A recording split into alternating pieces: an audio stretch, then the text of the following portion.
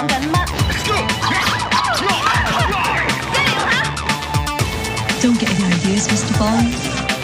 提升最空气，到达你这一生追求的境地。We can do whatever we want. Nothing matters. Hello and welcome to episode 40 of The Complete Works Season 3, a deep dive into the career and films of actor Michelle Yeoh. My name is Mike Smith, and joining me on this journey into the Yeoh-averse is my friend, co-host, and fellow psychopath, Mike Tricio. How you doing today, Mike? I'm doing just great. You know, last week we had our almost first ever lost episode with some technical difficulties, and then today it's so hot, your microphone stand melted, basically. Yes. Yeah. So you're referring to last week, which was our, I guess as of this recording, you're talking about the Flash episode. The Flash episode. Basically, I don't know the Guardians episode was the one that just came out. The Flash episode, which was, of course, our review of The Flash featuring Nicolas Cage for all of 15 seconds. There was a stressful period where I was editing the Flash podcast, and then about 30 minutes in, Mike D's voice just dropped out. He was gone. I had nothing left to say. In protest, the recording stopped listening. Exactly, yes. And so I had to contact Kyle, who kind of helps us edit our podcast and also does our music and whatnot. And he said that he got the file, and the file was, I guess, corrupted or whatever happened. Like, whatever you sent to Kyle wasn't the full file, or like somewhere lost in transit. But in any case, you were able to send it again. It was all fine. Yeah. Google's AI ate half of my recording or whatever. I don't know what happened. Yeah, exactly. So your recording made it. It was fine. The Flash episode came out. And then, yeah, as we were about to record today, my mic stand just fell. And I discovered that it's so hot in this room right now, but also just in my house and in general. It's like been 95 degrees in Montana for like 3 straight weeks. It's been awful. The glue that was holding my mic stand up melted, and it just fell, and I couldn't get it back. It's gone forever. Rest in peace, mic stand 1. Yes, so I'm using a different mic now, because even though the microphone that was attached to that stand still works, I couldn't find a different stand to that would fit that. So I'm using my old Yeti microphone that if you were a longtime listener of this podcast, you might recognize the tinny sound coming out of this Yeti microphone. Yetis are fine. They're good. No, enough. Yetis are fine. This is solid enough. The other one was a little bit better, but this one will do the job for this week, for sure. And this week, we are returning to the realm of television as Michelle Yeoh becomes a part of one of the most enduring TV franchises of all time, Star Trek. Mike, are you a Star Trek fan? Yeah. Broadly speaking, I think I think we talked about maybe a little bit at the end of last episode. As much as like a nerd and all that as I am, sometimes there's a bridge too far, you know? Yeah. Like, I can't get all the way on board with Star Trek. It's just too much. It's too intense. It's too scary, too intimidating. But that said, all the stuff that I have seen, I do kind of like. Sure. Yeah, I've always flirted with being a Star Trek guy. Yeah. I had a period in college where I was like, you know what? I'm going to be a Star Trek guy. I'm going to watch it all. Which is, there's a lot of Star Trek shows. Yeah. And I was like, I'm going to start from the beginning. I'll watch the original series. And I've seen episodes of the original series before. I've seen a few of the classics. There's stuff I really like. I saw the Tribbles episode one day when I was a young lad and enjoyed that. The City on the Edge of Forever is a great episode, all that kind of stuff. But Star Trek, the original series especially, is like a difficult one to just sit down and watch from the beginning, because it's like, it's the 60s and it's pretty rough. Yeah. It's like people that are like really into Doctor Who. And you're like, that was the one that's a bridge too far for me. I've never tried to get into Doctor Who. I've watched some of the more modern stuff. I think whenever Christopher Eccleston came on, like whatever Doctor that is, I don't know. And that's pretty fun, and that's pretty cool and sleek and modern. But seeing random episodes of stuff from the 70s or whatever, you're just like, no. Everybody stop pretending.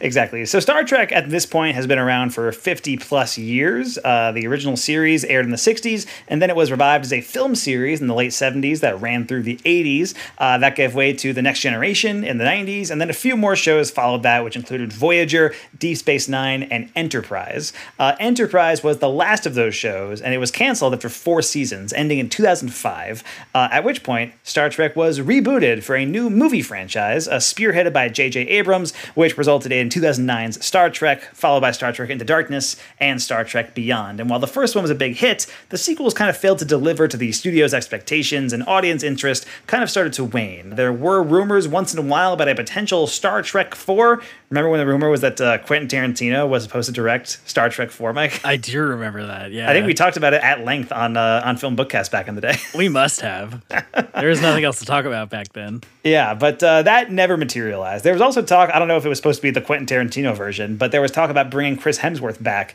because he was in the first Abrams Star Trek as Kirk's dad in the prologue to that movie. Right. And it would have been like a whole like time travel, little alternate universe kind of thing. Yeah, got to get that Thor bucks, I guess, or whatever. Essentially, yeah. That's hey, here's a big star. Let's bring Chris Hemsworth back. I of my Star Trek knowledge, those are my primary like entry point. Like I've seen those 3 movies, and I'm not saying I know them pretty well, but I've seen the first one a couple of times and really enjoyed it. Saw Into Darkness once and thought it was not great. And I did enjoy Star Trek Beyond. Also saw it once, but I enjoyed it in theaters and thought it was a fun time.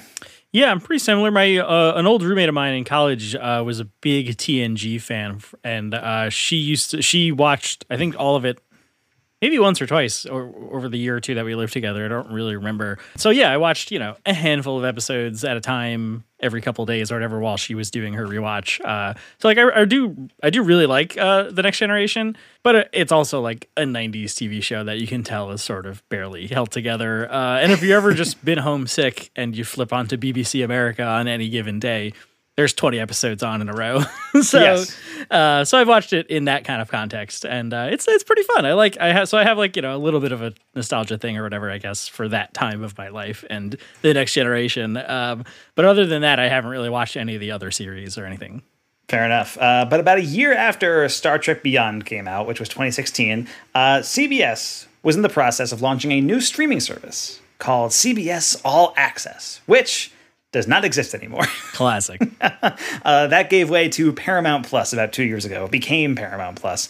And when they launched this new service, most of what it was selling was the back catalog of CBS programming, but they did create a couple of new shows to draw people in. And the first of those shows was a new series set within the Star Trek universe, the first Star Trek show in over 10 years. And since Michelle Yeoh is in it, we've got to talk about it. It is time for Star Trek Discovery.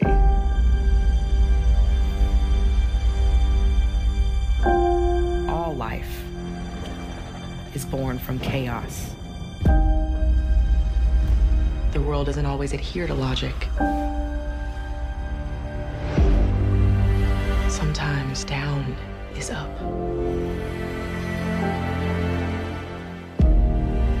And sometimes when you're lost, you're found.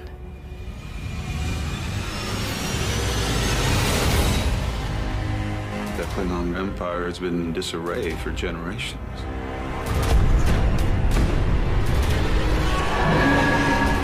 We've encountered them. We have been waiting for someone worthy of our attention. Captain, incoming!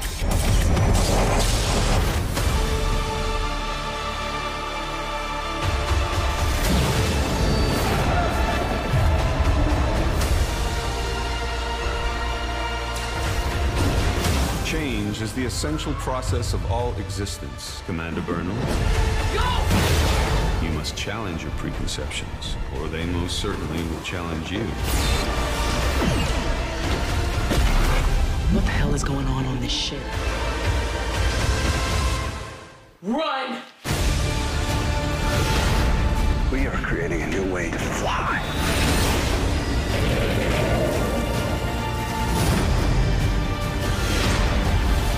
Better hurry.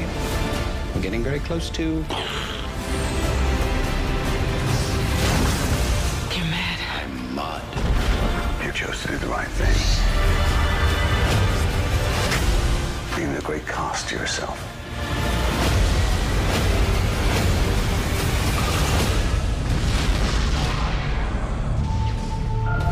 You helped start a war.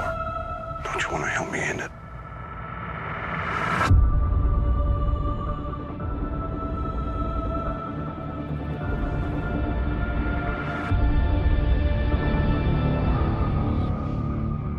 So Star Trek Discovery was originally set up with cult favorite TV writer Brian Fuller as the showrunner, who used to write on Deep Space Nine and Voyager before creating his own shows like Dead Like Me, Pushing Daisies, and Hannibal.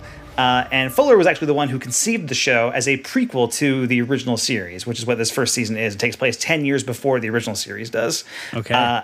However, if you're a TV fan who has followed Brian Fuller's work over the years, you might know that he has had a horrible track record with keeping his job. His shows either get canceled, they never get off the ground, or he leaves them early. And this was a situation where Fuller left the show early. Whoops. He left it early in the first season's development so that he could focus on show running American Gods on Showtime, a show where he was also replaced after the first season. And I think that got canceled after the second season, if there even was one, right? I think it got to 3 and then it was canceled. Okay. But yes, from what I understand, the show has changed a lot over the course of its 5-season run. And the 5th season of this show is not out yet. It's coming out soon, and it's going to be the last season. Wow. Apparently, season 2 of the show, and spoilers ahead. Again, I have not watched any of this except for the 2 episodes that we watched for this episode. Apparently, season 2 has the Discovery traveling 900 years into the future, completely abandoning Fuller's original concept of the show, taking place 10 years before the original.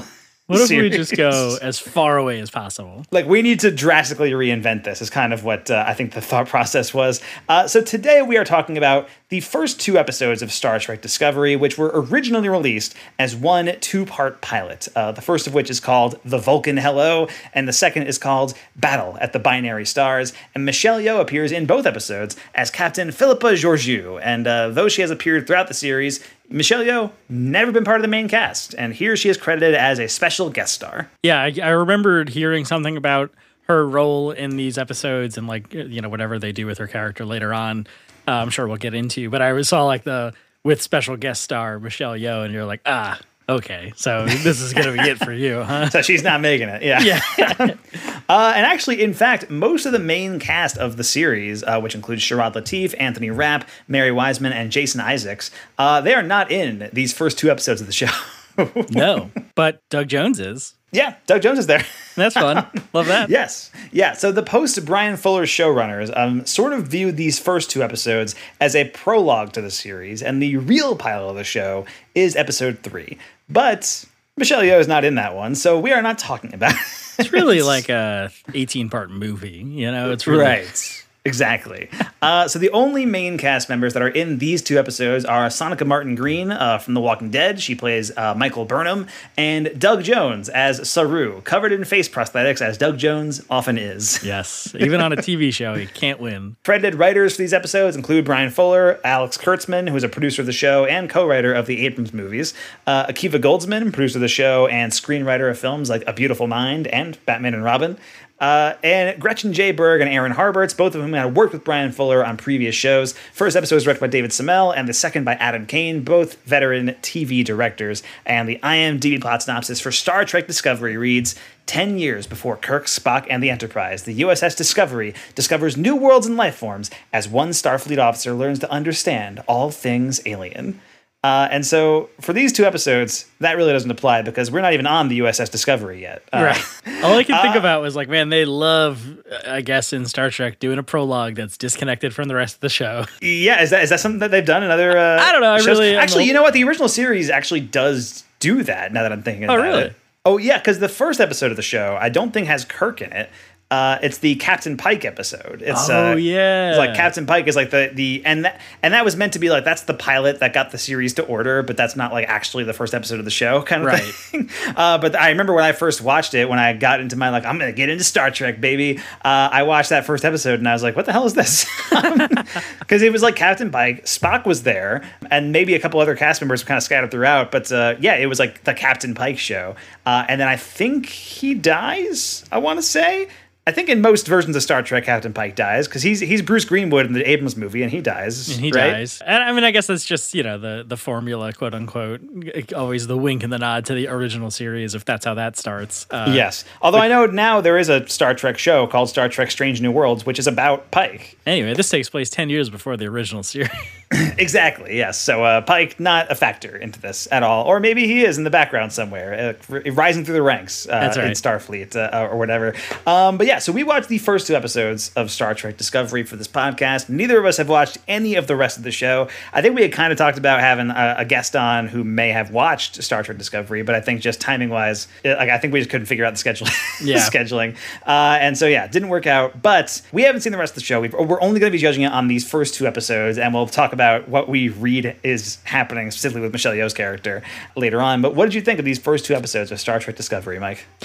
These first 2 episodes are pretty fun. I mean, they are a self-contained story for the most part that kind of, you can tell like would springboard the rest of the season. And not knowing that it's 10 years before the original series, I assumed it was way later because they keep talking about how long it's been since anyone's heard from the Klingon Empire. Right. And I was like, wow, that's such an interesting thing. Like, I know Worf in The Next Generation is is a Klingon who's on the Enterprise anyway. So I was like, wow, this is like we've gone way into the future to the point where people don't remember the Klingons anymore. Not realizing it's supposed to be all before we were introduced to before the Klingons even emerge, kind of thing. Yeah. I thought it was the other way around. So I guess it makes sense they go 900 years in the future in the later seasons. But yeah, it's pretty fun and it's cool. It's actiony. It does make sense that there is a connection with Kurtzman, right? Was from the Abrams movies? Yes, yeah. Alex Kurtzman is a producer of this show and then also, co-wrote the 2 J.J. Abrams movies. Right. Okay, because it does aesthetically look a lot like what I remember the J.J. Abrams movies looking like. There's lots of lens flares, lots of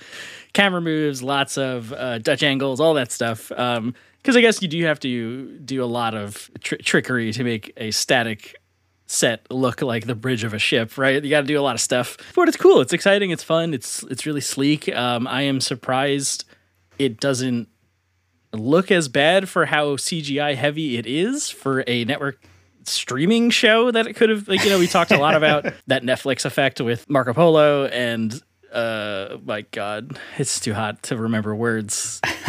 Crouching Tiger, Hidden Dragon 2, sort of Destiny. Oh, yes. To remember, and that how, even though that movie had a pretty big budget, you might think, we assume it's one of the first kind of Netflix original movies, but a lot of times you can tell it's just dudes in an empty room at the green screen, right? Yeah. And this show kind of manages to avoid that look, even though that's obviously what it is. They're not, show with all the space stuff, but it's cool. It's exciting. It's fun. It has the inherent cool sci-fi discovery thing going on where you're like, hell yeah, we're learning new stuff. We're meeting, what is this weird alien race about? These guys are prey animals? What does that mean? Yeah.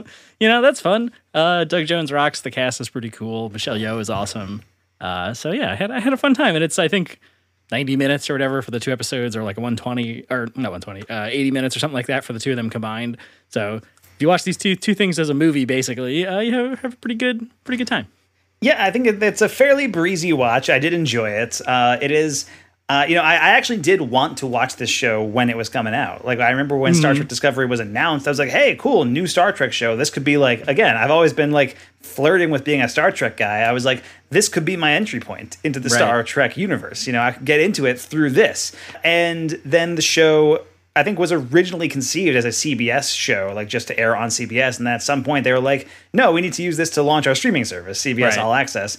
So I remember these first 2 episodes actually did air on CBS, but then the rest of it was all on the streaming service, All Access. It was kind of a way to draw people in so they would sign up for the service and then they could get Star Trek Discovery. And so I think I DVR'd these episodes. And then when I found out that it was going to all be on CBS All Access, I was like, nah, I'm not paying for one show to check out, a show that I'm not even sure I like yet, yeah, but all the Big Bang Theory, Mike. I mean, that was the thing. Yeah.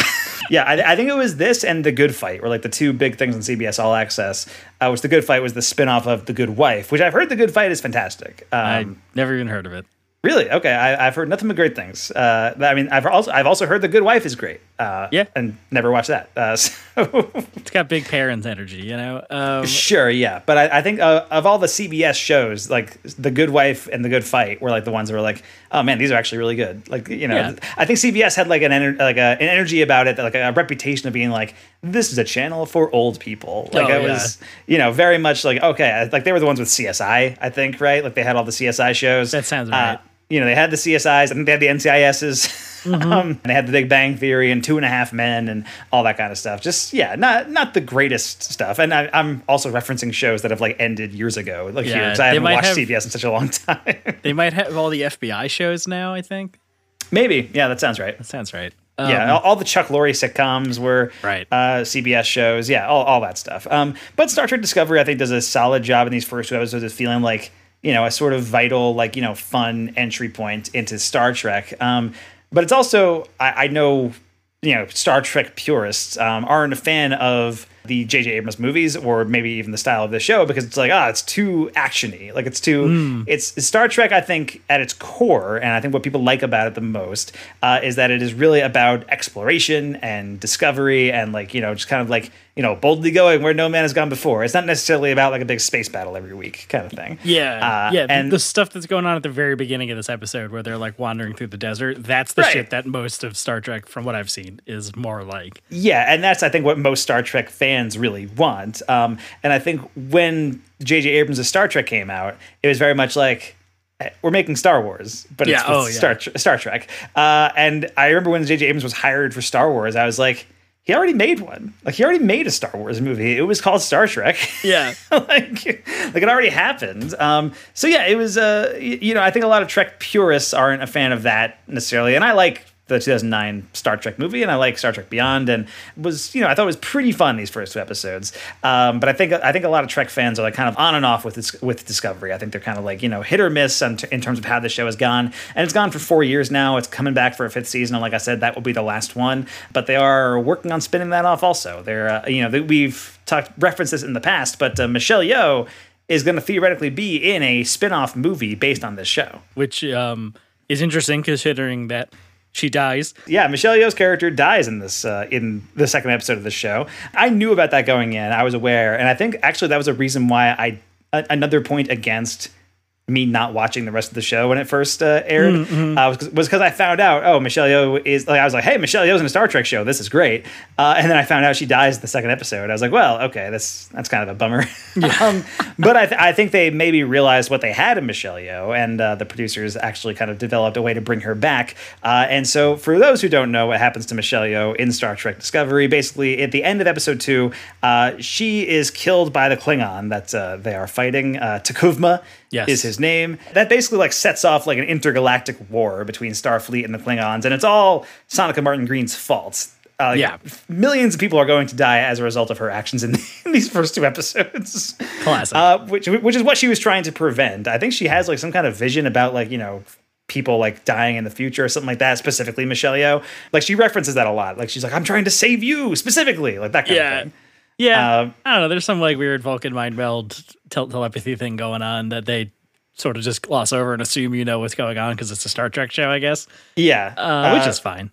Yeah, I mean, the way they kind of set it up is that she is a human, but who has been raised on planet Vulcan, and so is right. Is that yes. the idea behind her character? Okay, and so she is human and has like the emotions and stuff of human, but because she was mostly raised on Vulcan, she's pretty logical. She's pretty deep into the logic aspect of it all. And so the second episode has kind of a flashback where you kind of see her entering the ship for the first time. And it's clear from the beginning that she and Michelle Yeoh have a sort of like, paternal relationship. Like Michelle Yeoh is like a mother to her kind of thing on the ship. And she's been on the ship for many years. And so Michelle Yeoh's character dies at the end of episode 2. And then it seems like, well, that's it. Because again, we don't know really what happens in the rest of the show. But episode 3 seems like it's the real pilot of the show. This is like a prologue. And so with Michelle Yeoh dying and Michael Burnham, Soneca Martin Green's character, going to jail and like stripped of her rank and stuff, like that's how the episode ends. Yeah, she's court-martialed, Yeah, she's court-martialed. And then so it's like, well, okay, so I am curious to watch more of it and see like, how does she get out of this? Because she has to be on a ship or something. It's Star Trek, right? Like that's the show has to continue. Yeah, I was pretty shocked at that ending because I assumed it would be kind of thing that like they were going to reconcile before Michelle Yeoh's death, and like that's why she becomes captain now. That's exactly what I thought she was going to like take on the rank of captain, and like she would be surrounded by the new cast of the show, like Jason Isaacs would be there and all that kind of stuff, right? Yeah, but instead she gets sentenced to life in prison. Cut to credits. I was just like, this is a pretty cool movie I just watched. I'm not going to watch the rest of it though. But it is a pretty wild cliffhanger, I guess, for us to end this 2 episodes on. Yeah, it certainly is. Yeah, I mean, I've been kind of like back and forth, and like maybe I should watch more of this. Like, just it was pretty good. You stole the whole first season for me. The least I can do is maybe watch a couple more. Watch a few more. Give it a strike back chance. Watch 5. Yeah. Strike back's chance.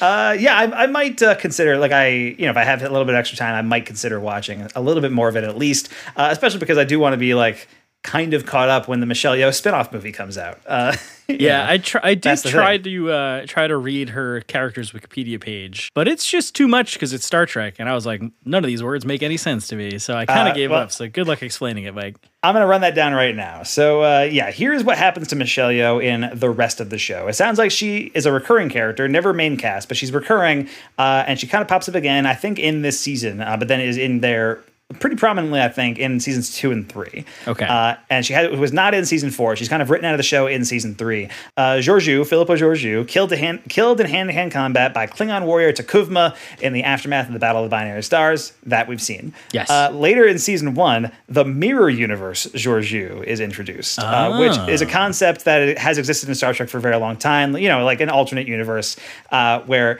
everything is just darker, the darkest timeline kind of thing about, all that kind of stuff. And so her official title in the Mirror Universe is Mother of the Fatherland, Overlord of Vulcan, Dominus of Quonos, Regina Andor, Philippa Georgiou, Augustus Iapenis Centurius. And in this universe, she is the ruthless emperor of the Terran Empire and adoptive mother of that universe's Michael Burnham. Whoa. She's like an emperor in the Mirror Universe, basically, and has to play with that. That sounds pretty rad. That's pretty cool. If there's anything I've wanted Michelle Yeoh to play, it's like a space Caesar. That's pretty cool. Right? Yeah, that sounds great. And then she is brought over to the show's Prime Universe by the Prime Universe's Burnham, and then later joins Section 31, which is like a secret agent cabal within Starfleet sort of thing. Wasn't that the secret team they're on in Strike Back? Section 31. Hold on. You will have to look for that. But Section 31 has existed in other Star Trek things. Okay. And according to Wikipedia, it is an autonomous intelligence and defense organization that carries out covert operations for the United Federation of Planets. That's pretty cool, though. So they're like secret agent special ops people in Star they're spies. They're awesome. Spies. Yeah, sounds cool. And then Section 20. I was so close. Man, just 11 sections away. Damn. And then after being transported into the future, because like I said, the show moves 900 years into the future, she begins experiencing deterioration and agrees to allow the Guardian of Forever to send her back to a time that she can survive in. Okay. All right. Interesting. Yeah, there you go. And so basically that takes up like seasons 2 and 3 of the show. And that's like at the very end of season 3 when she gets sent back.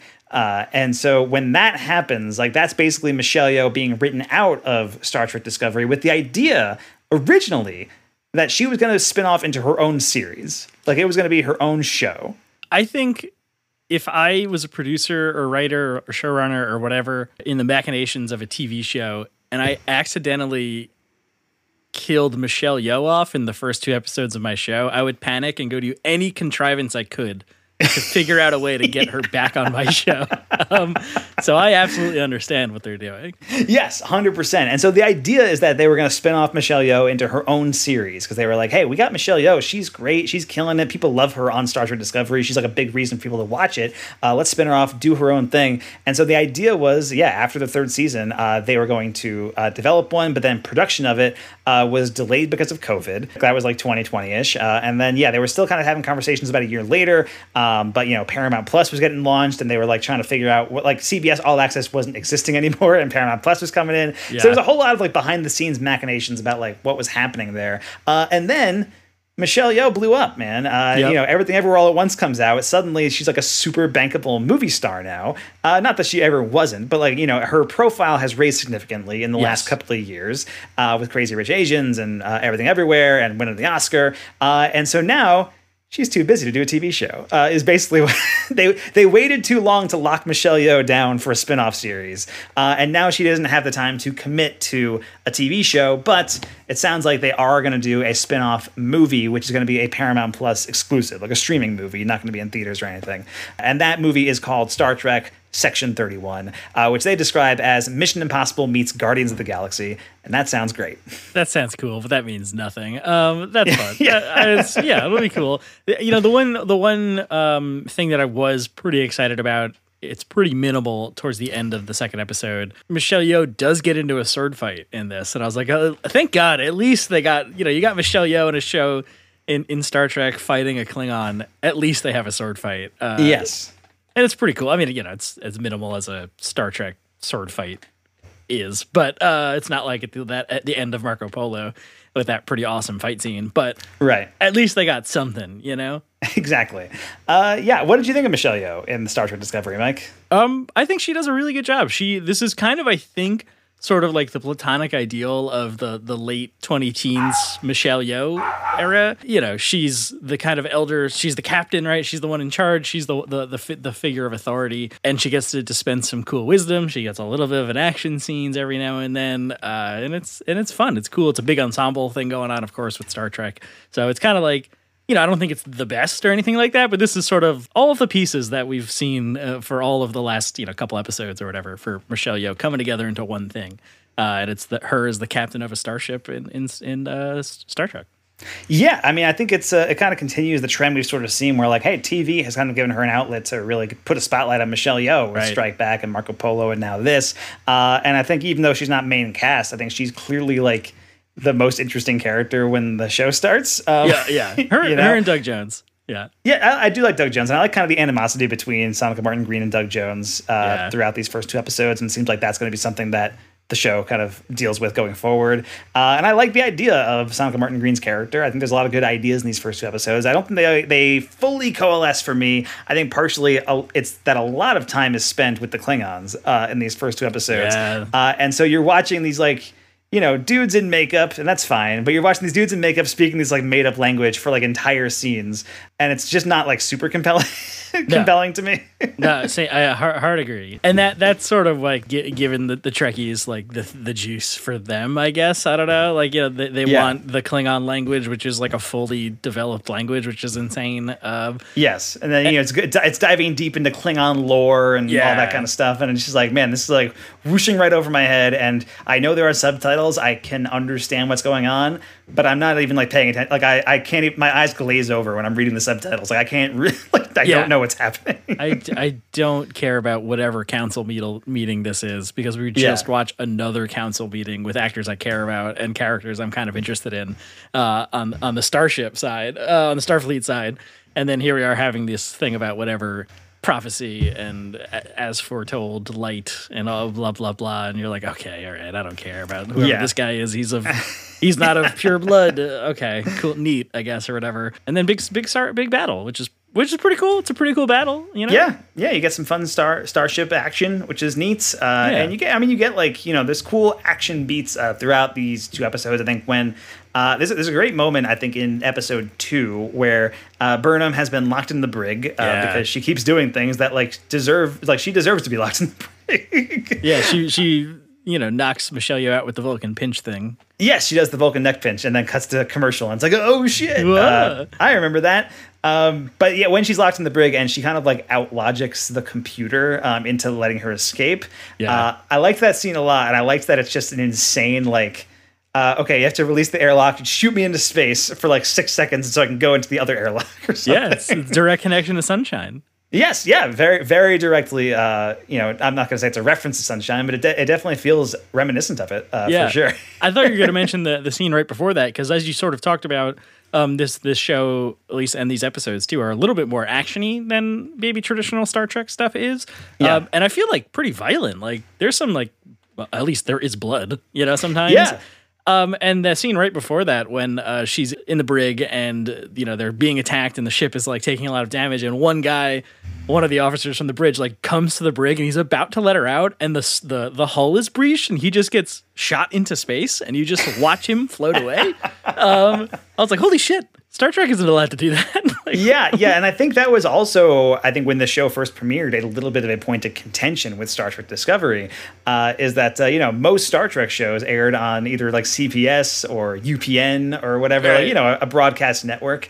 And this one didn't. This is the first streaming Star Trek show, and I think They had a little bit more freedom to get a little more violent. I know there's a few episodes where they drop an F-bomb here and there, and that doesn't happen in these first 2 episodes, but I thought about that watching them, like, it feels like it would be really out of place for somebody to say fuck in the Star Trek episode, you know? Like, this seems wrong. That would seem wrong to me. Like, I would get why people would be, like, upset by that. Yeah, it's like I was watching, I think I mentioned on Mike and Mike Go to the Movies that me and my friends in the Discord have been watching Community recently, and we finished it. We watched the 6th season, and in the very last episode, they start saying "fuck" a couple times. Yeah, like twice. They say it twice, and the dean says like, "Well, isn't your brain, Abed, like kind of fucked up?" And my friend like had to pause because he was laughing and so shocked that at the end of the very last episode.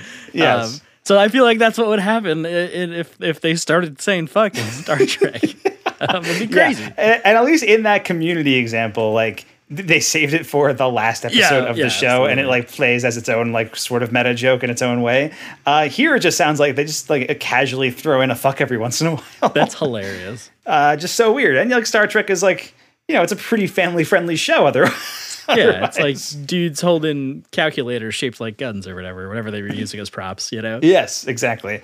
Yeah, all that. So that whole thing is a little weird, and that just made me think about how out of place that would seem. But the show is somewhat violent. I mean, it's usually against, you know, aliens and stuff, so it's not like, you know, people are getting killed, although they also are. That's also part of it, I guess. I guess that's Brian Fuller, right? You know, he's Hannibal, all that stuff. Yeah, that's true, which I think Hannibal, I mean, that aired on NBC, but I think that, and I've never watched Hannibal. I've heard it's great, but I know that was like a show that like really pushed the limits of like what you could do on a broadcast TV show kind of thing. Yeah, and I've heard the one story that I think Brian Fuller or whatever in interviews and stuff has references with how dumb and silly some of the censorship rules is. There's a Hannibal, you know, serial killers, right? And there's like people, it's like a couple like with their back flayed open or whatever, and they're naked and you can see their butt cracks, and that was the note from the censor.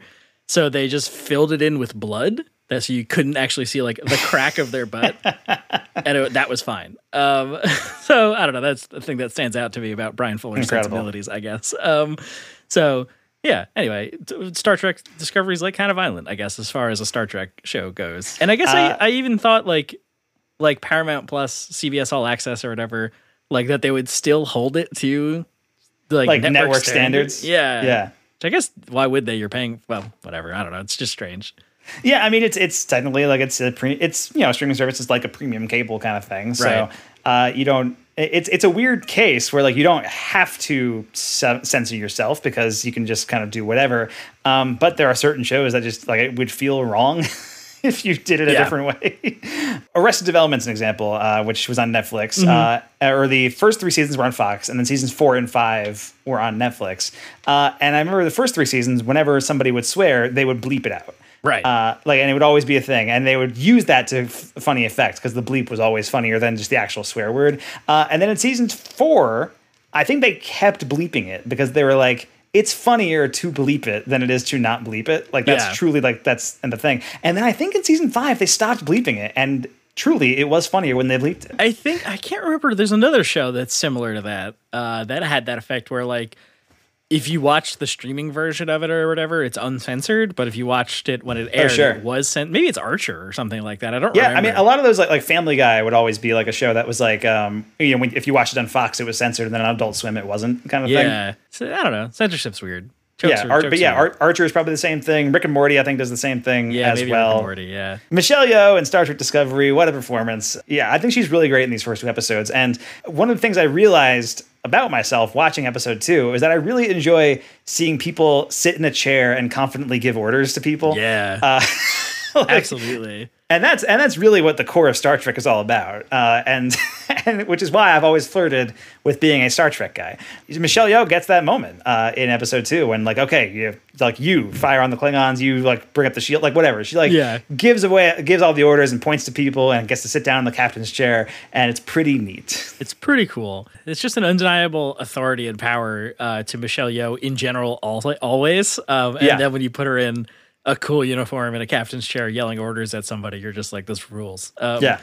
So that was fun. And absolutely, like we've talked about before, if I accidentally killed Michelle Yeoh out of my show, I'm very interested to see, and she comes back as an emperor. That's awesome.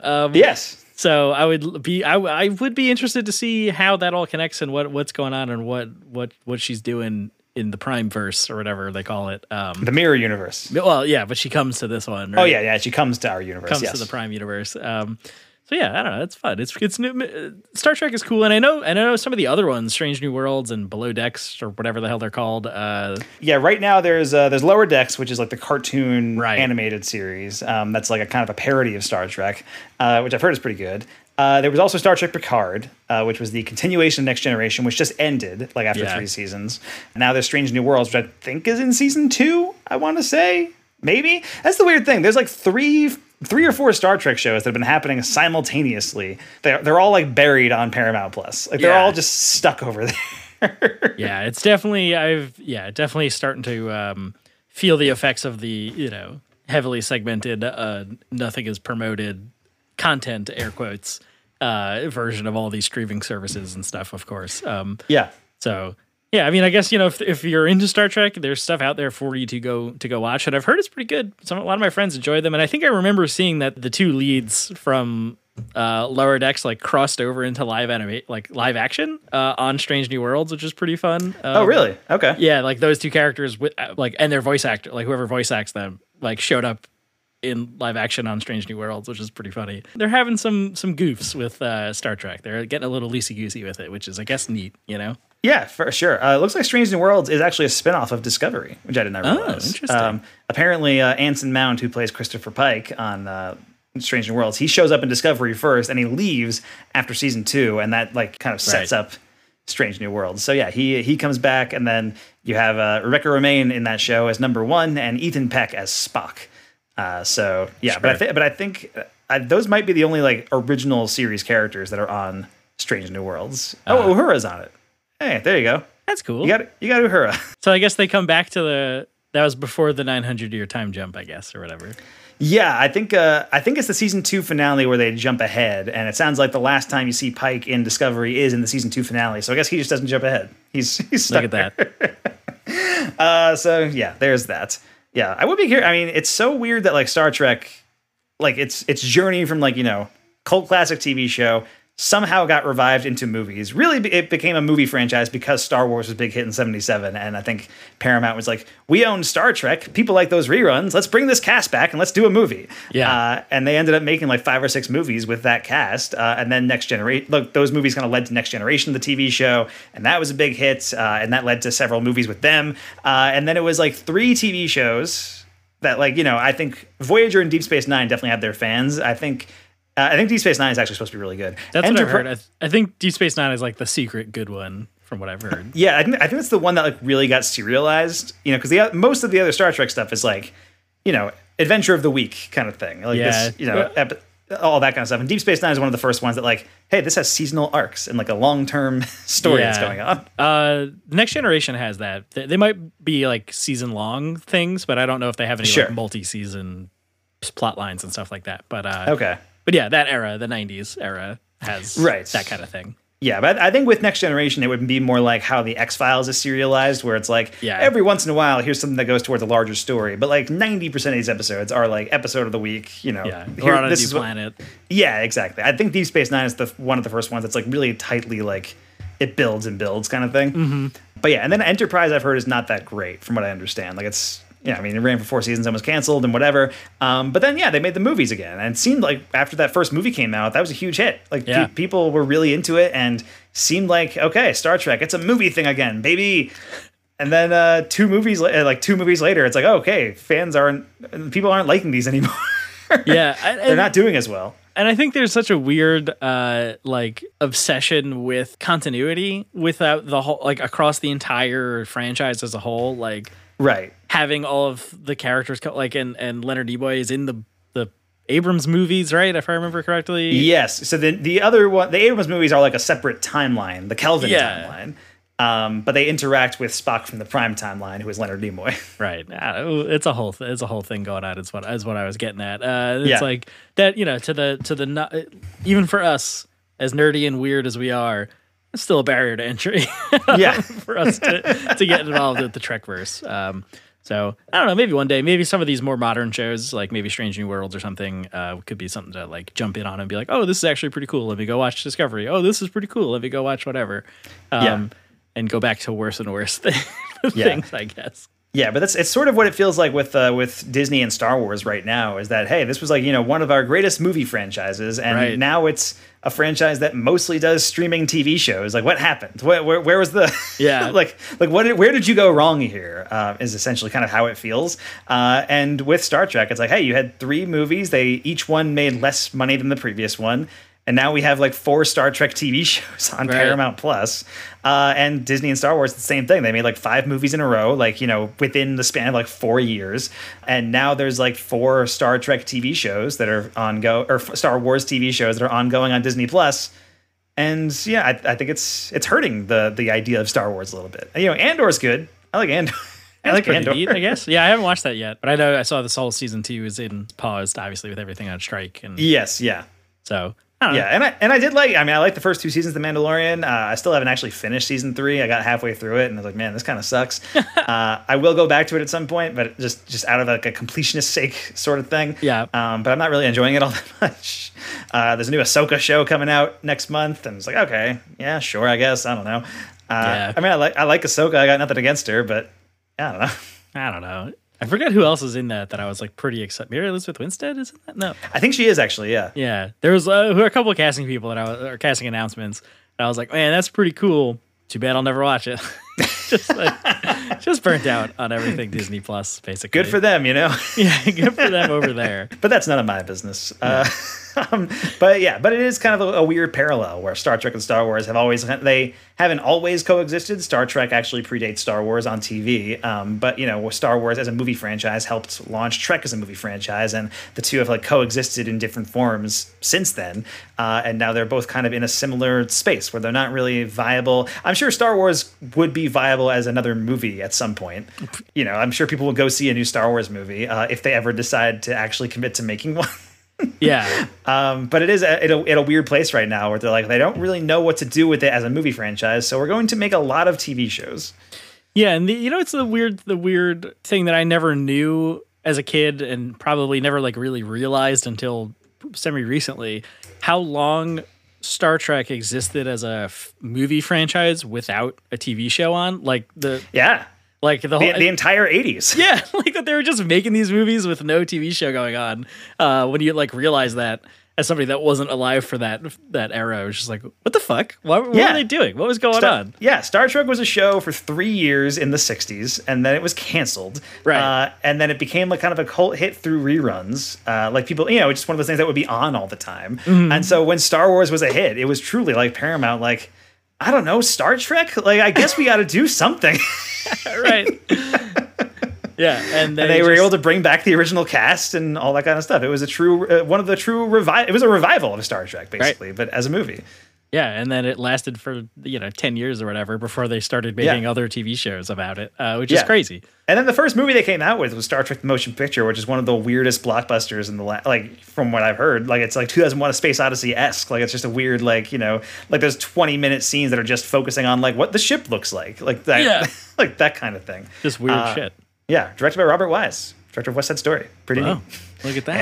And The Haunting, and many other classics. And then, of course, like Wrath of Khan is like kind of viewed as like the gold standard of Star Trek blockbusters and kind of blockbusters in general. That summer of '82, where that was a huge thing. And Search for like that was like 2, 3, and 4 are all kind of considered like, hey, these are good. These are pretty cool. Yeah. But yeah, one day I'll watch them. Get around to. Yeah, that's the thing. I don't really particularly. If you haven't picked up over the last 45 minutes or whatever, I don't have it necessarily have an affinity to Star Trek, but I don't not like it. I'm just not going to go out of my way usually. Yeah, it's a weird thing where I feel like some kind of affection towards it, despite never getting super into it. Yeah. Like I feel like an affection for like Leonard Nimoy as Spock. Like he's great. Like that kind of thing. Yeah, I've seen some episodes of the original series, but not all of it, and I've never watched the original movie. Yep. But for some reason, I feel like a lingering affection for it, and maybe it's because like my dad was kind of a Star Trek fan, like that kind of thing. Like that might have something to do with it. It's just like I feel like I've absorbed enough Star Trek in my life without having actually watched a lot of Star Trek to kind of get into it. But yeah, just never got into it. Pop cultural osmosis is like a powerful thing. Yeah. I don't like. Yeah, I never saw any of the stuff that had Leonard Nimoy as Spock, but like, I love me some Leonard Nimoy Spock. I guess I don't. I don't really when know. he shows up in the Abrams movie, it's like, yay, Leonard Nimoy. Yeah, basically. Yeah, which is truly, I mean, that Abrams Star Trek movie is truly a preview of what he was going to do in Force Awakens like 6 years later. It's wild to like kind of watch that. I haven't seen it in years, but yeah, it's truly like, hey, let's bring back an original cast member to kind of advise the crew on what's going on here and all that. Yeah. Yeah. Imagine if Star Wars had a sabotage secret needle drop. Would have been better. Would have been cool. Ruled. Yeah, I mean, I do like that in because that's in the first Star Trek where it's like Kirk on a motorcycle listening to Beastie Boys, and it's like, fuck yeah, this rules. And it's very much like the scene in Futurama where like Fry is listening to like Sir Mix-a-Lot. He's listening to Baby Got Back, and Leela's like, Fry, you can't just sit here in your underwear all day listening to classical music. You have to get out of the house.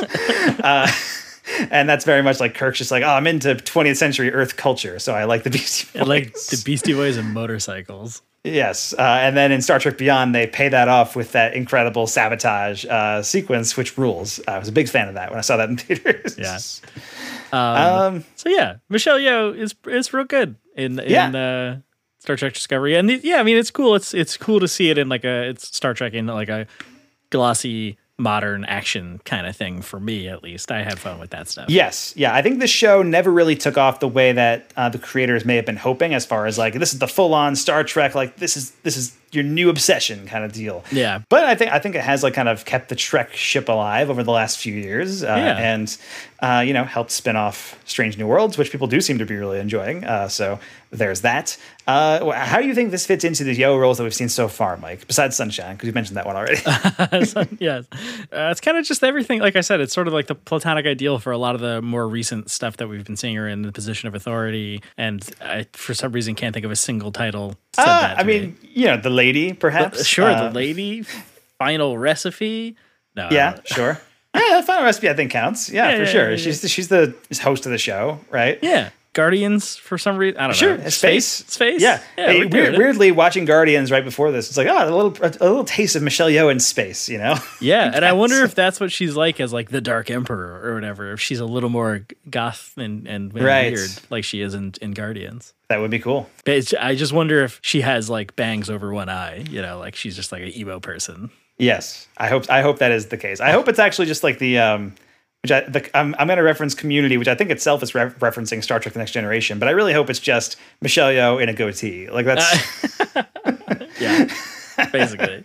That is a Next Generation reference, right? I'm pretty sure it is. Like I think Evil Picard, it's like Picard with a goatee or something like that. I wouldn't be surprised, but I don't know off the top of my head. Okay, I know the Dreamatorium in Community is a reference to Next Generation. That's like the holodeck or whatever. Yeah, the holodeck. Where they recreate all that stuff. Which they always like recreate scenes from like pop culture, but it's like pop culture from our century and never like the stuff from hundreds of years in the future that we wouldn't know. No, yeah, they're like, I mean, the best episodes are the holodeck episodes for sure. But yeah, when there's one where they do like a 30s gangster movie, and you're like, this fucking rules. Like, yeah, of course they would, and westerns and stuff like that. So yeah, it's of course. They don't reference anything from beyond the late 20th century. Right. Because we wouldn't get it. Yeah, exactly. That's the thing. But it would be funny if like every once in a while they're like, yes, we're going to go from this era from the 2400s. And it's just like something insane. Yeah. That would be neat. Any highlights you want to throw out there, Mike? Any scenes that we haven't mentioned yet that you want to give a shout out to? I think just in general, the relationship with the crew of the ship on the bridge is really fun. Like you said, Doug Jones, I think it's the science officer or one of them, and his like species or whatever was like bred to be cattle, basically. I think he's what he says, and that conflict with Michael Burnham as a human, like raised on Vulcan, where so like they kind of tried to teach the emotion out of her and make her all about logic, and he's only about emotion, and he has that like monologue talking about being bred as like a feed, as food, basically. Right. His planet was just like hunters and hunted, and his species was the hunted kind of thing, right? Exactly. Yeah, and he's been bred for one thing, to sense the coming of death, and I sense it now, and it's like all about emotional feeling and stuff. Yes. That's a fun dichotomy, and that's cool. So that monologue is great. Yeah. Also, he has my favorite line reading in these first two episodes, which is when he's like, "You can't just destroy a planet on a whim." Yeah. Or whatever, like an entire species on a whim. He really emphasizes the H in whim, and that was very fun. Yeah, that's fun. That's neat. And it was pretty funny too, because they show, like I said, I thought this was, I didn't realize the timeline of it all in this episode or this series in general. So when they find that like artifact in the debris field in the binary star system or whatever, and she goes out there, and I was like, pretty sure this is like a Klingon ship. Like if I'm remembering what it looked like in Next Generation. So then they're all like, what? We don't even recognize this. We've all uncontacted species. And I was like, what the fuck? What's happening with this? And then it's like, oh, they explain that like nobody's heard from them in hundreds of years and all this. Right. Stuff. So that was a neat little twist, little experience for me. Definitely, yeah. I think for me, I mean, one of the things that I was delighted by is that, and I didn't get to see him in these two episodes, but like there are like Doug Jones and Jason Isaacs. I didn't get to see Jason Isaacs. I didn't know they were on the show. Yeah, me neither. Yeah, true. It was like totally like I was watching the opening credits and Doug Jones's name popped up and I was like, "What? Doug Jones is here?" And then Jason Isaacs as well. And same thing. Didn't really know that he was on it. And it's just a weird thing where like, as prevalent as Star Trek kind of is in the pop culture, this show specifically feels like, man, I had no idea Doug Jones was on this show. I love Doug Jones. Why didn't I know he's been on Star Trek Discovery for 4 years? Yeah. I feel like if there's anybody that would know that, it'd be you or me. Right, yeah. Neither of us did. So that's interesting. Yeah, very weird. But otherwise, I did enjoy the scene where I liked that first scene with Michael and Michelle Yeoh kind of just walking through the desert and kind of talking and stuff.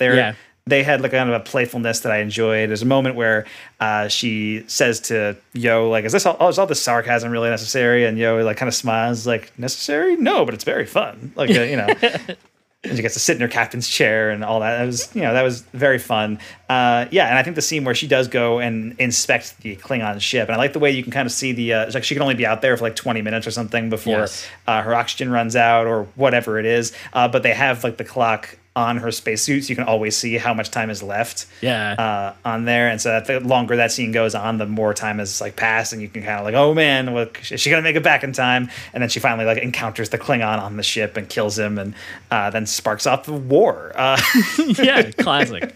Which I got to imagine the entire series is Michael trying to atone for her sins. For accidentally starting an intergalactic war with the Klingons. You would think. And then I guess I don't know, I don't know enough about Star Trek lore to know how that resolves. But I guess the show doesn't really care a whole lot because they skip 900 years into the future. So I guess they're kind of like, welcome to the Federation, bye, whoosh, and they just vanish or whatever. Star Trek's fun, basically. Yeah, I thought these first episodes were solid enough, and maybe I'll continue watching it. Oh, we'll see what happens. Anything's possible. Yeah, at least if I were to continue watching it, I feel like I would want to get through at least season 3, because that's when Michelle Yeoh leaves, and I'll be set up for her spinoff. Right. But yeah, one day maybe we'll return to the Star Trek universe to talk about Michelle Yeoh and Star Trek Section 31, if that movie actually happens. I mean, who knows? True. But they have announced it. Michelle Yeoh says she's doing it, so there's that. There's that. We'll see if strikes ever end, if the world isn't on fire, anything. Right. We'll see what's possible. Yeah, there's a lot of factors that could play into that for sure. Yeah. But I think that's going to be it for this week's episode, Mike. There's no Letterboxd reviews because it's a TV show, so we can just move right on. Nice. So Mike D, where can we find you online this week? You can find me on Twitter, as long as I'm not calling it X, just like HBO is not Max, and just like Staples Center is not Sophie Stadium or whatever the hell it's called. Right. You can find me on Twitter at MDFilmblog, on Letterboxd on MDFilmblog, and if you want to donate to support the show, you can do that at our Ko-fi page, which is ko-fi.com/Mike and Mike Pods. And if you want to buy merch, we have merch available on our Redbubble, which is mikeandmikepods.redbubble.com. Yes. Also, Mike D's on Blue Sky now. I am on Blue Sky. I don't know how the names on that work yet. I don't remember because it's like you pick an @ so it's at MD Filmblog, and then there's like a suffix they add to it, and I don't remember. It's like .bsky.social or something like that. Something like that. I pinned it on my Twitter page. Go to MD Filmblog on Twitter. Find my blue sky. There you go. And if enough of you do that, maybe we can leave Twitter behind forever. Yes. It's possible. You can find me online at M Smith Film Blog on Twitter. Not on Blue Sky yet. Mike stole the code from under me. Got him. Got in there, baby. East Coast time zones. Yes, I was asleep, asleep in my bed when Mike D took the Blue Sky code that was sent to both of us. Whoops. But yeah, M Smith Film Blog on Twitter, Mike Smith Film on Letterboxd, Radio Mike Sandwich on Instagram. Thanks so much for listening to Complete Works. I'm Mike Smith. That's Mike Decree Show. Don't forget to rate and review the show on Apple Podcasts or any other podcast app. And if you want to contact us, you can tweet at us at Complete Works Pod. That's WRKS, no O in the word works. I wonder if we get a blue sky for this podcast, if we'll be able to put an O in the word. Oh, interesting. The possibilities are endless. And you can find the rest of our podcast in Rapture Press alongside many other podcasts, all kinds of comic books and movie news and all that good stuff. Our theme song was created by Kyle Cullen, who you can reach for your own podcast themes at kylespodcastthemes@gmail.com. And our logo was designed by MacV or at Fearless Guard on Twitter. Join us in the next week in Complete Works. We're talking about one of the big pillars in the Michelle Yeoh revival, Crazy Rich Asians. Finally happening. It's happening. We're in 2018. We're getting close to the end of the series, actually, Mike. That's crazy. And then she kind of does ramp up at the end. So yeah, there's suddenly, like in 2021, 2022, there's like a lot of movies that we that we have to get through. but yeah, we're getting close, which is crazy. We got to start thinking about what we're gonna do next season. Yeah. Oh, I've got some ideas. I've got some thoughts written down, Mike. I wonder if there's polls on Blue Sky. Ooh, good question.